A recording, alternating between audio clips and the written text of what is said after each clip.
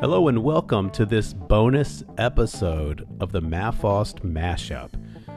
I want to leave you today with just a few questions to consider about the difference between academics and life. First, let me say, education is a force for good in every sense of the word. However, academics are a different story.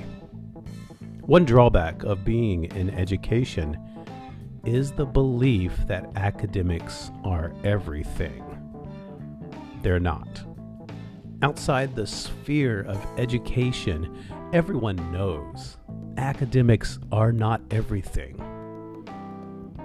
Education and schooling are both different than learning and teachability.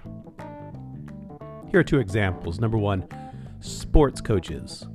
They may not consider their sport education or school, but they certainly expect their athletes to learn and be teachable. Number two, a law firm does not consider its business to be education, but you can bet the partners expect all the attorneys to learn at high rates. Success in life, family, work, relationships, and happiness usually have very little to do with academics. They have a whole lot to do with learning. Does your school acknowledge this difference?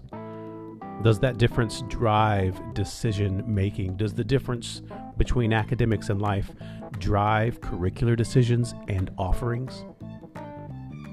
Changes are coming to education. Is your school ready?